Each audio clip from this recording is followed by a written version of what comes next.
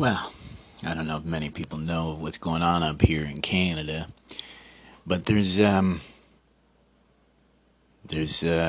entropy, some craziness going on up here. So I thought this was time to look at forecasting. I've been right about a lot of things lately, so I'm going to apply my forecasting to this. Now, about 4 years ago, just about 4 years ago, there was what would you call it? Not the first, but a very early example of essentially cancellation of a group for having a fringe minority being canceled for having unacceptable views. And at the time, it was, I believe it was, I won't even mention the group because it doesn't matter. Any disenfranchised group, any cult holding ideas that are fringe or out of the norm, fringe is more of an insult. So I was actually right. So at the time, this tiny fringe group made a couple people into extremists, but it was a nothing group. There really wasn't anything. We really could have fixed it very easily by being open. But long story short, we didn't. We cracked down on them. We tried to even get rid of different websites, and yeah, we got rid of one website, and it just made it pop up into a dozen more. So what I wrote was, an insular culture radicalized by the suppression of their opinions and further fragmentation from society at large. Right? So an insular culture that's radicalized by the suppression of their opinions are then further fragmented from society at large. Trying to suppress their ideas only leads to greater radicalization. The studies show this, and shaming others for their lack of understanding, or worse, ignoring real issues for a progressive agenda, is just as harmful. The disenfranchised need a voice. They want to be understood.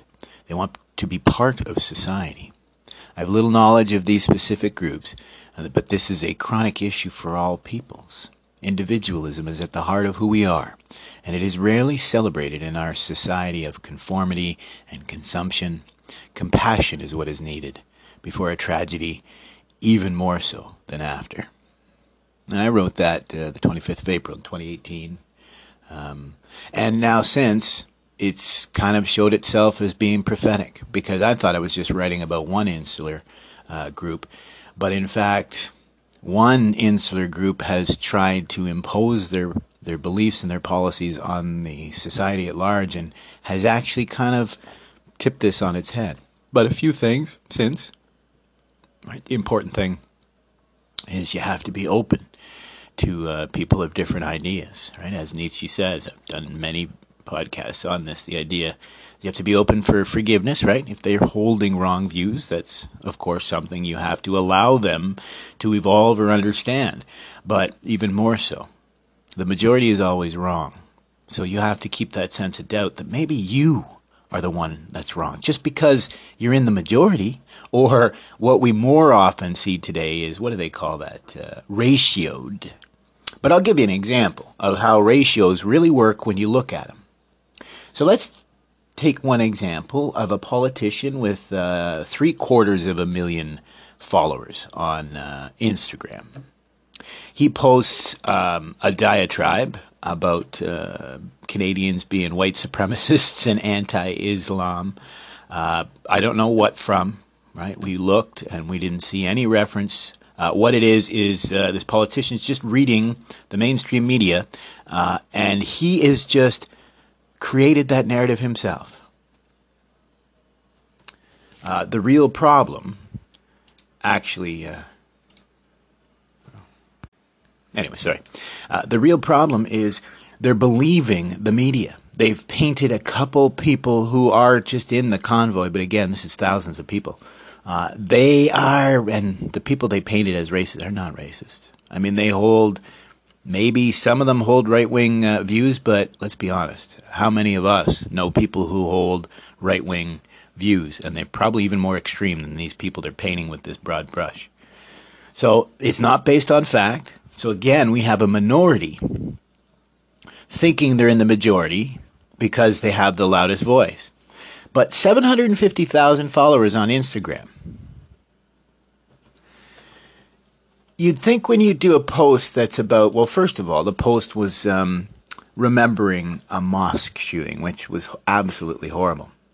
But of course, abusing the ratio, because then he did a couple of spaces after that paragraph. Oh, let's remember the victims of the mosque.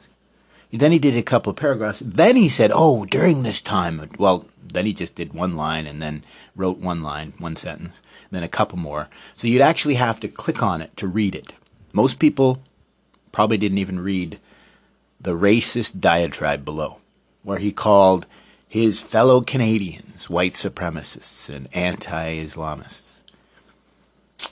It's disgusting, because he knew very well, if it was him even doing it, it's probably some kid who just graduated from gender studies or something, who thinks that being a racist, anti-racist, is the solution to this problem.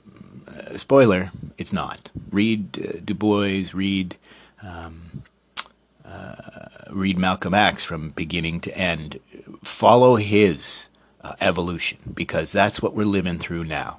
We have these toxic children who join extremist groups. We saw this with Malcolm X, right? He felt so disenfranchised that he joined the Nation of Islam, which was just as toxic or even more toxic. But he realized his mistake. The same can be said of W.B. Du Bois. He is the founder of the NAACP. He had to come to Canada to have their first meeting. But more so, he talked about the disenfranchised groups, not just the colored folks, not just the black folk, but the Irishmen and the Hungarian, anybody disenfranchised. And yet today we see people that are closer to segregation, someone who's preaching hate instead of love and compassion and the teachings of Martin Luther King Jr., which makes me even more sad that the same politician has shared a single line from Martin Luther King, and if he'd understood the rest of it, or even the man himself, he would not be sharing what he shares. But let's talk about the ratio. So if you have 750,000 people, and you're posting a remembrance, how many likes do you think you might get? Right? Well, 49,000 likes when you have 750,000 followers. That's not ratio. That's really sad. How about when you get tens? Oh, sorry, that might be excessive. Over 10,000 on last look. Over 10,000 comments. And none of those are really supportive,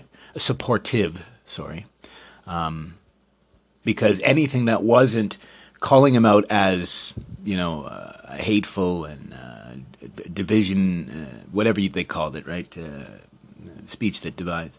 Most people were very nice, very Canadian, not actually calling him out for technically divisive, maybe even discriminatory, racist language, whatever. I mean, just plain and simple failure of reason and common sense they could have called him out for. Or just falling for the propaganda. Again, this is not coming from outside sources, which our own media said, well, maybe Russia. No, this is our own media that's pushing these full-on lies, right? That's 1984. I've talked about this before. If you look up doublespeak, the definition arguably is wrong, because what Orwell meant by doublespeak in 1984 was that these people would say something that they know to be untrue, but they say it as if it were true, and they try to convince you. That's the gaslighting. They're trying to convince you that they believe this narrative when all they want is to control you. It's. I've said this before. I was never in the camp of appreciating Nietzsche's will to power, but I'm starting to see it now, right? It informs you of what these people are doing. So today I just added to this, right? Sorry about the ratios. If you have a quarter or even 750,000 followers, and you only get 49,000 likes on a post that's like a remembrance post, and you get 10,000+ comments, that means people actually opened up the post and read it. So what are the odds there? Let's look at that actual ratio. First of all, only a small percent of people actually even look at his stuff. So honestly, that makes a lot of sense, right? What do they call that? Virtue signaling, right? Oh yeah, I follow the progressive politician. Well, you follow him, but that does nothing because you should be following the policies, the ideas, the organization, all that jazz. So it should be hundreds of thousands of likes on the post. So right away, his engagement is a joke as far as from his followers. But honestly, I can say that the comments weren't from his followers because just as many people who were calling him out for his divisive speech, there were people saying that I'm sad that you would say such a thing. Not in a mean, and they're not saying I hate you. They were just saying I'm going to unfollow you because I'm embarrassed that I voted for you, or I'm embarrassed that I supported you, or what have you. But does this politician stop and go, whoa, yeah, that was actually, like some people said, it's disgusting that you would use a post of remembrance of those that died in a terrorist attack and try to call fellow Canadians essentially terrorists in the same post. Did he realize that maybe Canadians weren't into that? No, he doubled and tripled down. He put 2 more posts in the same format and he got the same ratio. These people, I'm pretty sure it's just kids running their social media so they don't understand. The politicians don't understand. But to those of us who understand, it is a little beyond the pale. But what I think of is when Stalin died, right? Because it fits. If you remember that Orwell was writing 1984 to remind us of what to watch out for based on the Stalinist regime, how it began, right, as the Bolshevik Revolution and a counter-revolution to the White Russians who arguably weren't very good to their population, starting to sound familiar. But when Stalin finally died, it was a bit of a shock because it just happened just like that. Now, the next in line, I can't remember his name. The next in line was a bit of well, he was in the cult of personality of Stalin. So he was very distraught at the loss of Stalin. And he was, of course, his second in command. But he was a lackey, just essentially a mindless little minion.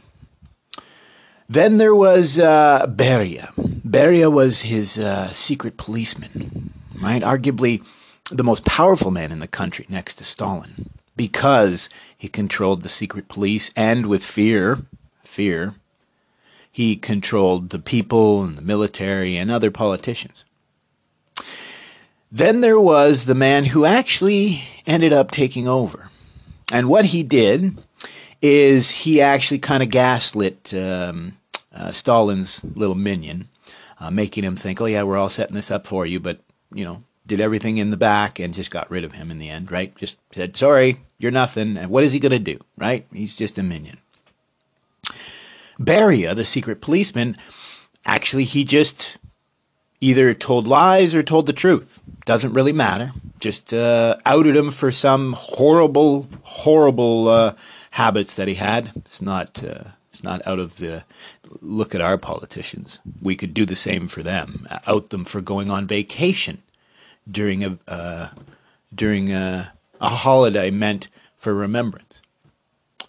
So what ended up happening is Khrushchev took over, not because he was next in line, not because he had the most power, but because he had the most propaganda. So what he did is he brought together the Politburo, certain select, and he gave a speech. Now, the speech is called the secret speech, but when you translate it from Russian, it's actually called the dangers, I'm paraphrasing, the dangers of the cult of personality.